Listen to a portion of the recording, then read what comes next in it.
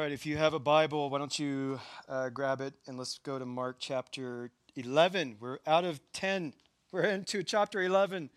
So just a few more chapters left, which means a few more years left in the Gospel of Mark. You think I'm joking. This is a very familiar story. This is the story of the triumphal entry. In fact, maybe your headline is the coming of Jesus or the coming of the King. Whatever it is, it's okay. We're going to get into all of that.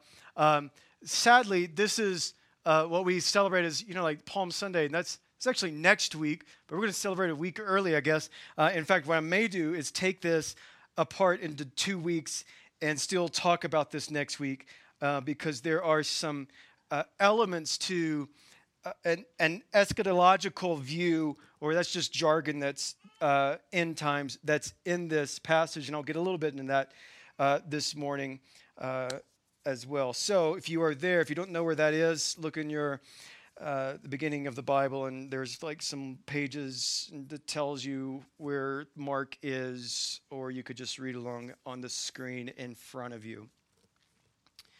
Mark chapter 11, verse number 1. Now, when they drew near to Jerusalem and to Bethany at the Mount of Olives, Jesus sent 2 of his disciples and said to them, "Go into the village in front of you, and immediately as you enter it, you will find a colt tied on which no one has ever sat. Untie it and bring it. If anyone says to you, 'Why are you doing this?' say, 'The Lord has need of it, and will send it back here immediately.'" And they went away and found a colt tied at a door outside in the street, and they untied it. And some of those standing there said to them, "What are you doing untying the colt?" And they told them that Jesus had said, and they let them go. And they brought the colt to Jesus and threw their cloaks on it, and he sat on it. And many spread their cloaks on the road, and others spread leafy branches that they had cut from the fields. And those who went before and those who followed were shouting, "Hosanna! Blessed is he who comes in the name of the Lord. Blessed is the coming kingdom of our father David. Hosanna in the highest." And he entered Jerusalem and went into the temple. And when he had looked around at everything, as it was already late, he went out to Bethany with the 12. One more time, let's just go before the Lord before we kind of dive into this, and let's just ask him to bless our time together. Now, God, we just pray, God, that as we read your word, God, that it would come alive to us. That although I audibly spoke your word, Lord, let the word of God read our lives, read our hearts, and bring up to the surface what is not pleasing to you, that we may just leave this place looking at how glorious our King Jesus is. Would you, God, be mighty to save in this room, in this place? Would you restore? Would your church fall to her knees in repentance and turn to you, O God, for our country's sake, for our state's sake, for our neighborhoods, for our family's sake, God. We pray these things in your precious name.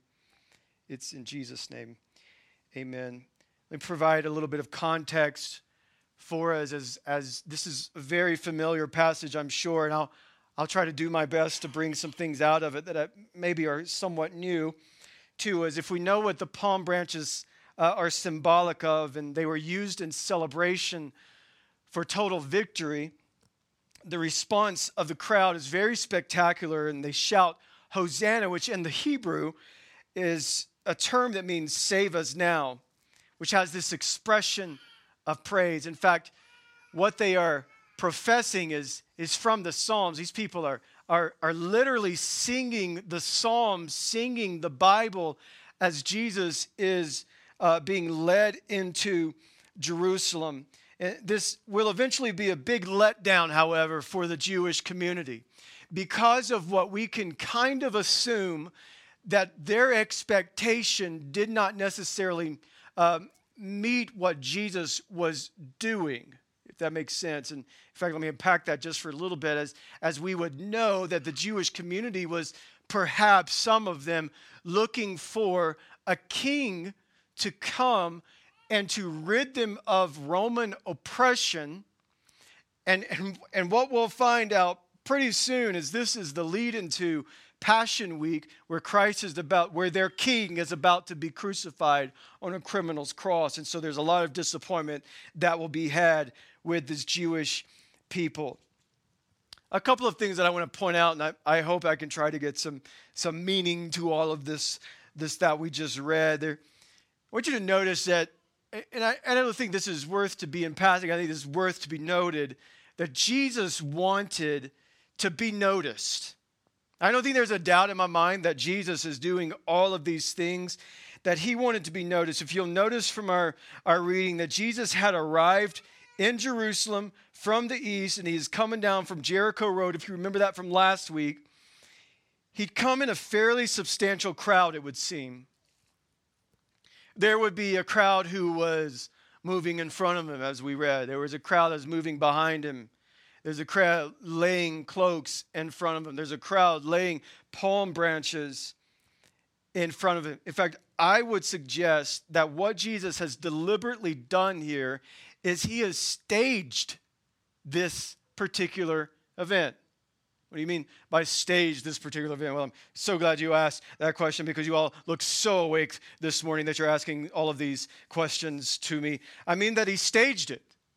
That he literally said, he planned it, he conceived of it, he determined that this was, perhaps with Old Testament in mind, that this is how he's going to make his triumphant entry into Jerusalem. Jesus staged this entry into Jerusalem. Now, notice how he did that.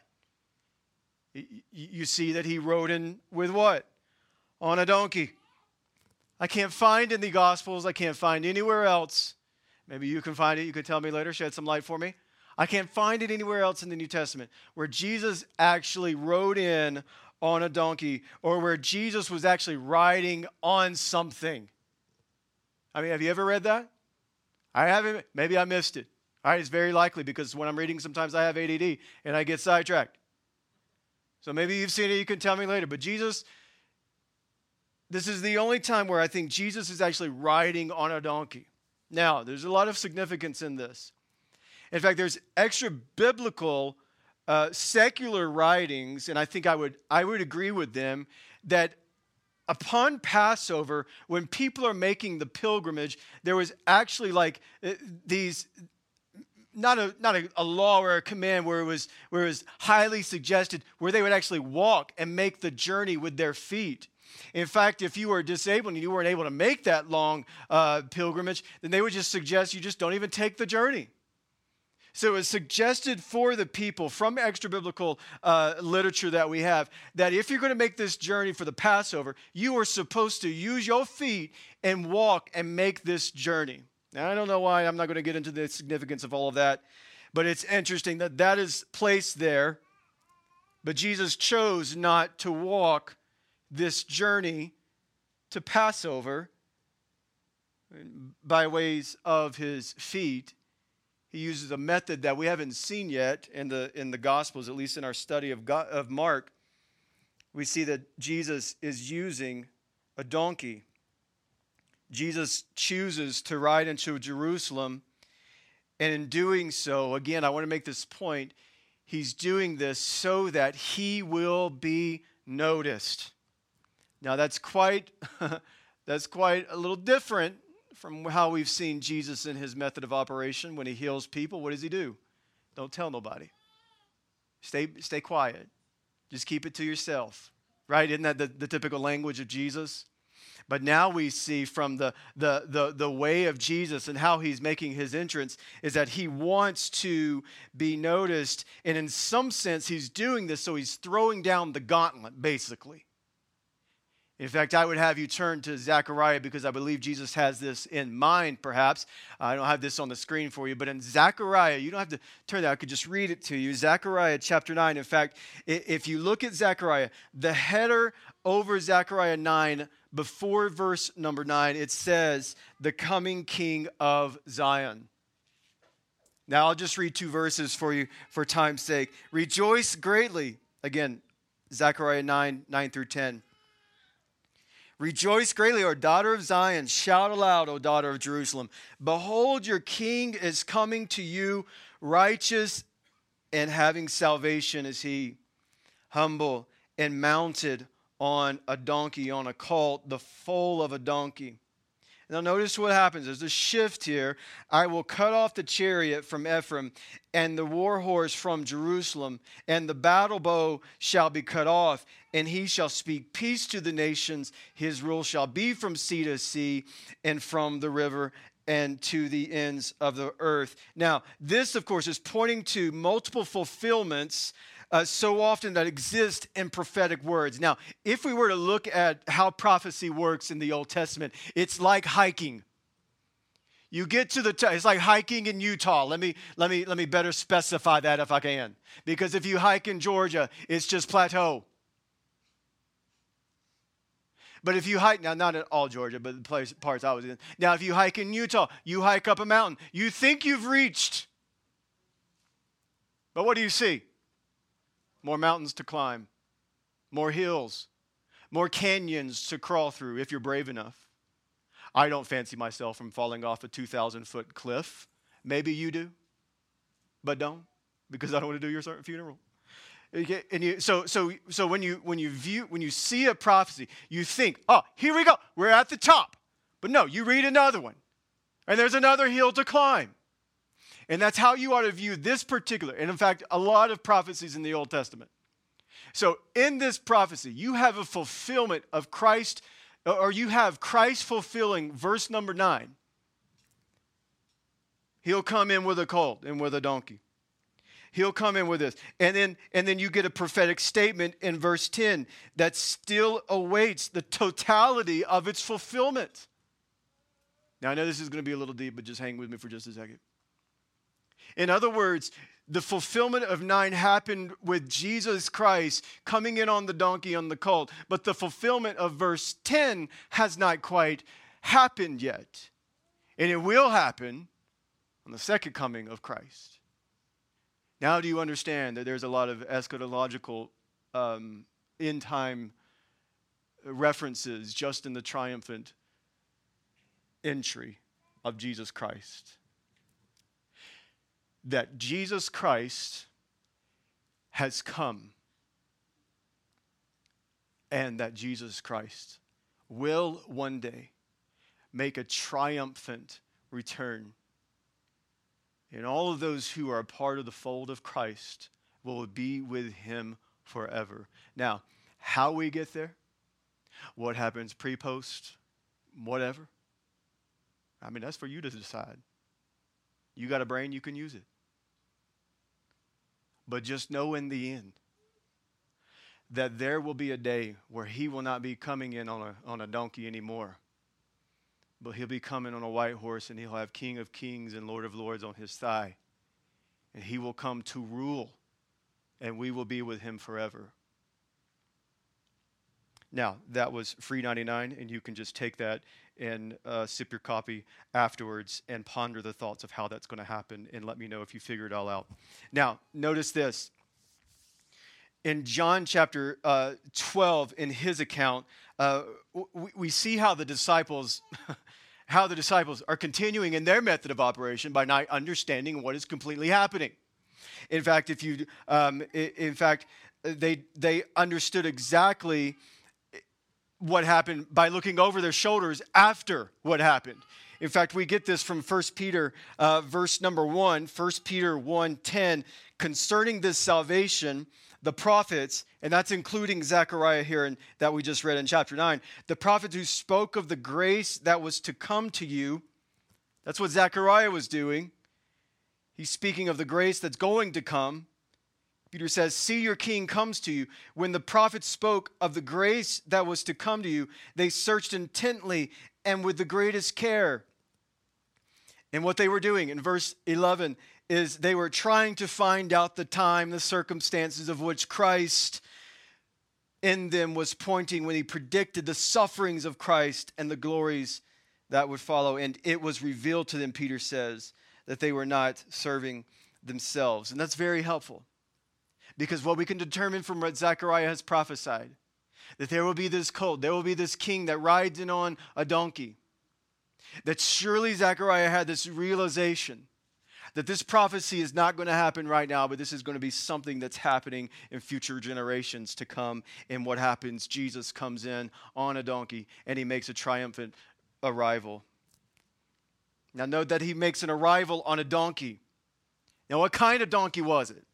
It was an unridden donkey. See to it that you go get the donkey that's never been ridden on. Right? That was the instruction. I perhaps would imagine in today's culture, I would tell Jose, hey, Jose, tell the dude that drives a Lamborghini in Cedar City. Have y'all seen that? Like, what's he do for a living? I need to know. Go tell him that one of the pastors needs the Lambo. And Jose goes, hola, my name is Jose, and I want to take your Lamborghini because the pastor said he needs it. The guy's like, well, okay, that's a grand idea. Never met you. I'll give it to you. Jose comes back with the Lamborghini. And I drive off into the sunset, and you never see me again. Jesus just goes and is like, you know, there's a donkey. It's going to be right here at this place, and I need you to make sure that you go get it. If the dude if he asks you about it, just tell him, you know what, I'm just doing what I was told, and he'll say yes, and just tell him you'll bring it back. It's an unridden donkey, and that has a lot of significance to it, doesn't it? Because when you are talking about this significance and the fact that a donkey had never been ridden upon, you may be thinking about Old Testament prophecy. Again, God, when he selects a heifer, or when he's selecting an animal to be used, it was someone or an animal that was unyoked or unridden. It was a spotless. There's our imagery. It was a spotless lamb. It was to be unyoked, unridden. Which is why the king of the universe would choose a donkey, because it was unridden. It was spotless. It was unused. Because again, Jesus is fulfilling much of the Old Testament prophecy that was pointing to him. It's an incredible paradox. Riding in as a king on a donkey with very much purpose. I was reading a theologian, James Denney, and he says this, and he says, Christ's death is not an incident of his life. It is the aim of it. The laying down of his life is not an accident in his career, but his vocation. In it, the divine purpose of his life is revealed. Jesus is being very purposeful here as he sits upon a donkey, as he's moving up to the city. We see what Jesus is doing. And all the people are shouting, Hosanna. And all the people are saying, praise God. And maybe there's people in the crowd that maybe are putting the pieces of the puzzle together, and they're seeing all the significance of the Old Testament prophecies coming together in one conclusive event right in front of them, unfolding before their eyes. And maybe they joined in with the cries of the people, God save, Hosanna, God deliver. I wonder if that's been your prayer. Not in a sense in how some of them might have meant it. Oh, God, save me from the tyrannical leadership of the United States government. Not in that way. But, oh, God, save me from the tyrannical leadership of the sin that is controlling my life. God, redeem me from my shame. God, redeem me from my past. Is that the cry of your heart? I mean, how would you expect a Prince of Peace to come? I would flip through pictures of history books, and you see how the coronation of Queen Elizabeth, I mean, they put on quite the spectacle. And I imagine they'll do the same for sure him, whatever his name is, that apparently has no significance in American history anyway, because we don't care about the British. But imagine for a second, like the coronation of the king and all the pageantry and the spectacle that comes with it. Yet Jesus chooses not to use those types of things to make way into the city in which he will be led to the slaughterhouse. It defies all understanding, and what Christ is doing in this moment is ushering in a kingdom that is going to come as a result of weakness conquering apparent strength. And if I just had one thing that I would say to us, just to remember from this passage, is that what Christ is doing is he is ushering in a kingdom that will be conquered through weakness, not through strength. Now, isn't that interesting? You know, all of these pieces of the puzzle of Mark are now coming into fruition to some of us now, to where we have seen Jesus use emphatic language. You cannot get the kingdom unless you are little and insignificant. You cannot understand the kingdom unless you are weak or unless you are like one of these slaves. And now we will see in a complete fruition that the kingdom will be ushered into by weakness and conquered by suffering. It is an incredible thing. Now, why? Let me just give a way of application, if I can, just a couple of points here.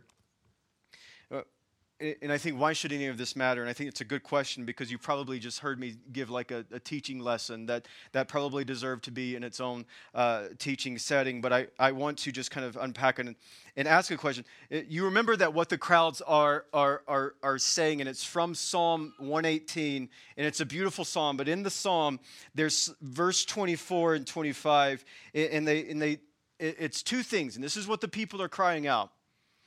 "O Lord, save us, and O Lord, make us successful." It's a direct quote from the psalm. Again, like I said, when Jesus is trotting in on the little donkey, they are singing the psalms. And the psalms that they're singing is one of protect us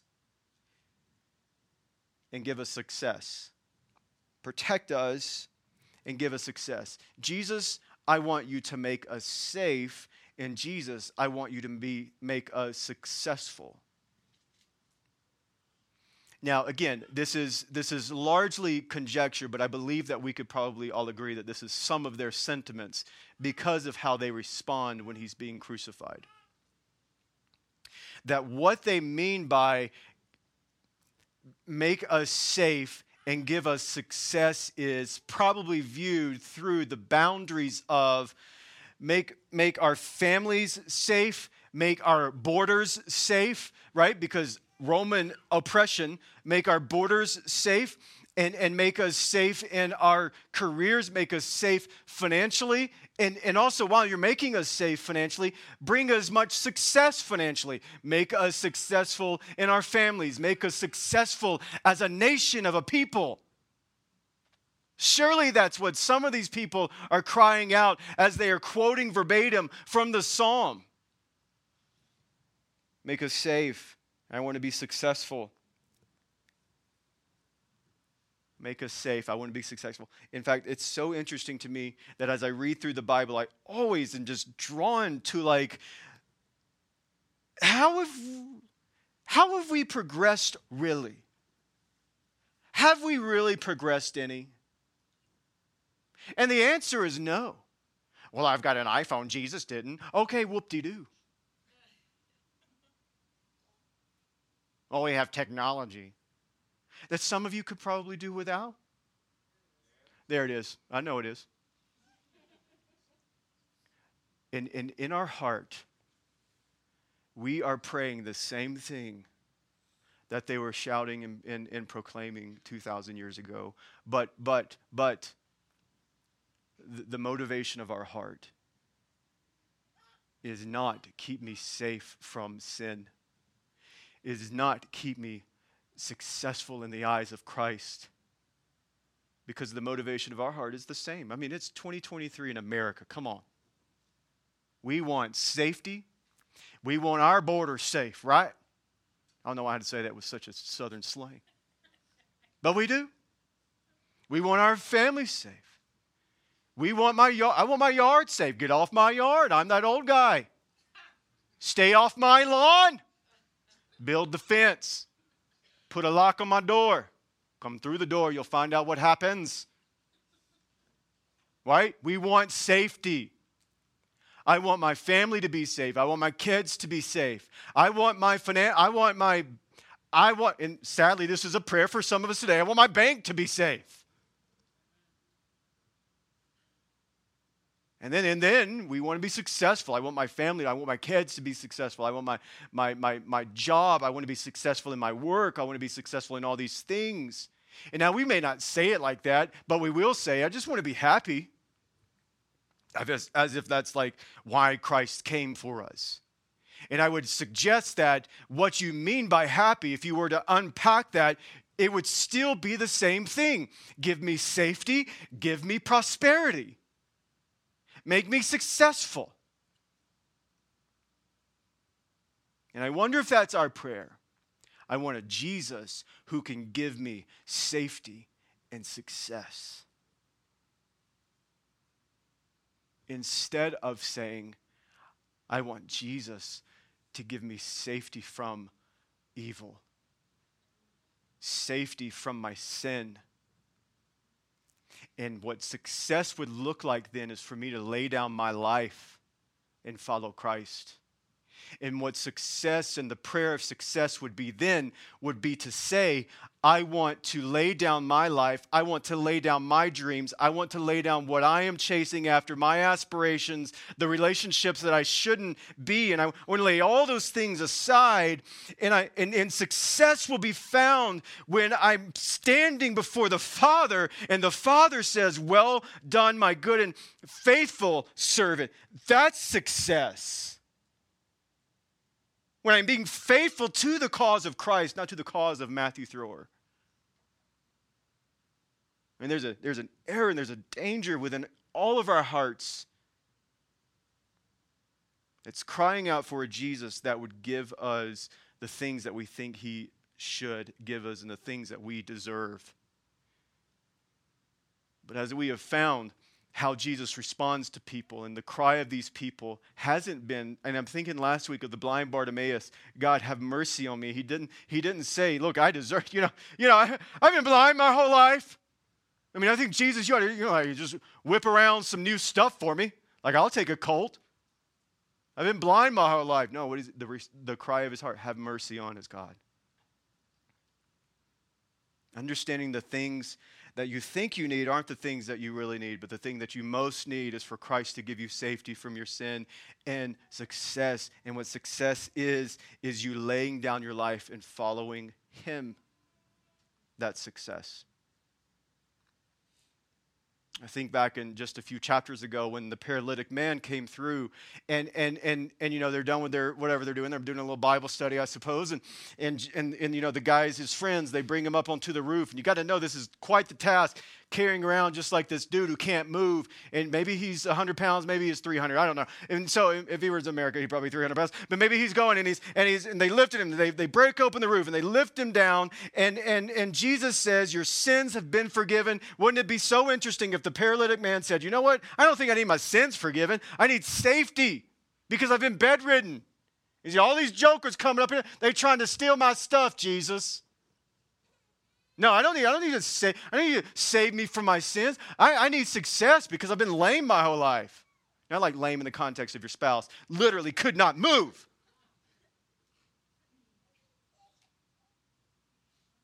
And he responds rightly because Jesus looks at him and says, because the real issue that you're facing isn't that you're paralytic. The real issue is that you need to be saved from your sins.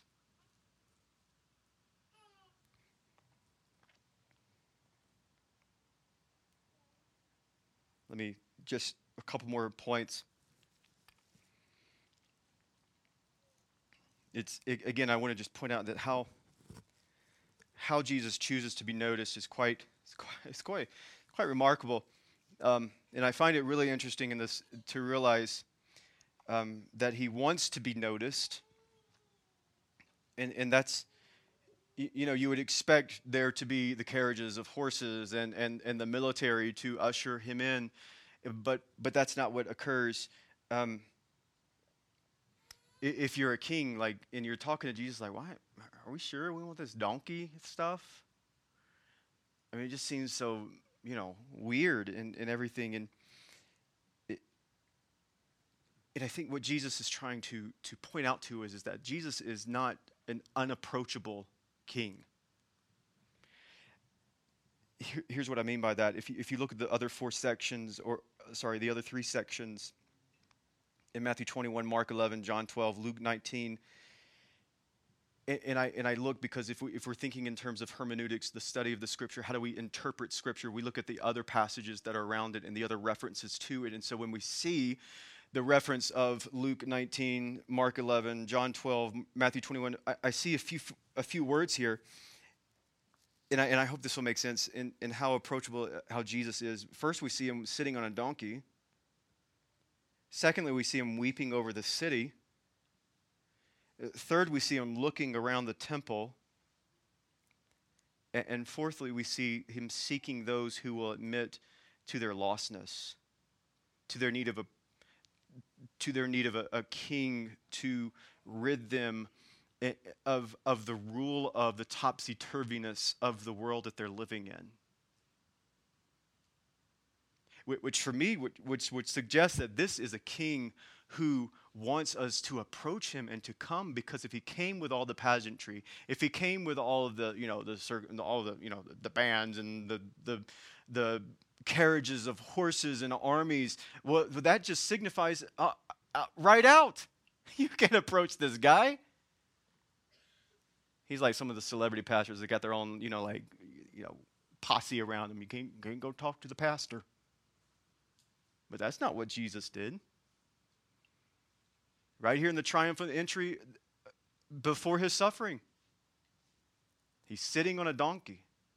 He's weeping over the city. He's seeking out those who have discovered their lostness. He's looking around the temple, searching for people, wondering, why have you made this temple out to be a target? I don't think he uses the word target, but why have you made this into a marketplace? And you've ostracized the people of God to have access to God. That's an approachable king. And for those of you who think you have some deist thinking that God is up in the heavens, and what a deist would say is that he's just kind of lifted his hands off and I'll leave the matters and the affairs of life to you. That's not the God we serve. That's not the God of the Bible. The God of the Bible would be one who is a monotheist, and where's one God, and one God who comes down, and as we saw last week, one God who comes down and he hears the cries of his people, and he doesn't just march on, he stops. And he doesn't march into a city with the big groups of people. He sits on a donkey. Why? Because our King is approachable. And you can approach our King. The veil that was torn, it was the flesh of Christ that was torn, that made way possible for us to go into the Holy of Holies, to have direct access to Christ. And you have access to Christ. You don't have to go through means of a priest or a bishop, and you don't have to, email one of the pastors like, I don't think I can pray for myself, but I'm going to have you do it. No, you have the same access to God as any believer. Do you know that the King is approachable? Do you know that? Lastly, and I just want to close out with a thought from another theologian, and I'm almost done. A theologian, D.A. Carson. If you don't know that name, jot that name down and read some of his commentaries, because it would benefit you in your walk with Christ. D.A. Carson says that there are three things that stand out to him in the triumphant entry of Jesus Christ. First, the coming of the King is associated with the end of the war. Now again, flipping kingdoms upside down, this is a war of sin. And if we think in terms of end times, that there's also a time where there will be no more war, but there will be the ultimate peace of God ruling and reigning. And then he says, secondly, the coming of King is associated with peace to the nations. And thirdly, he says, the coming of the King is associated with the blood of God's covenant that spells release for prisoners. That in just a matter of a few days, that Christ's triumphal entry, Christ goes before what awaits him, the pain and suffering of the cross, where his blood and his flesh will be torn, and making way access for us to go before the Father.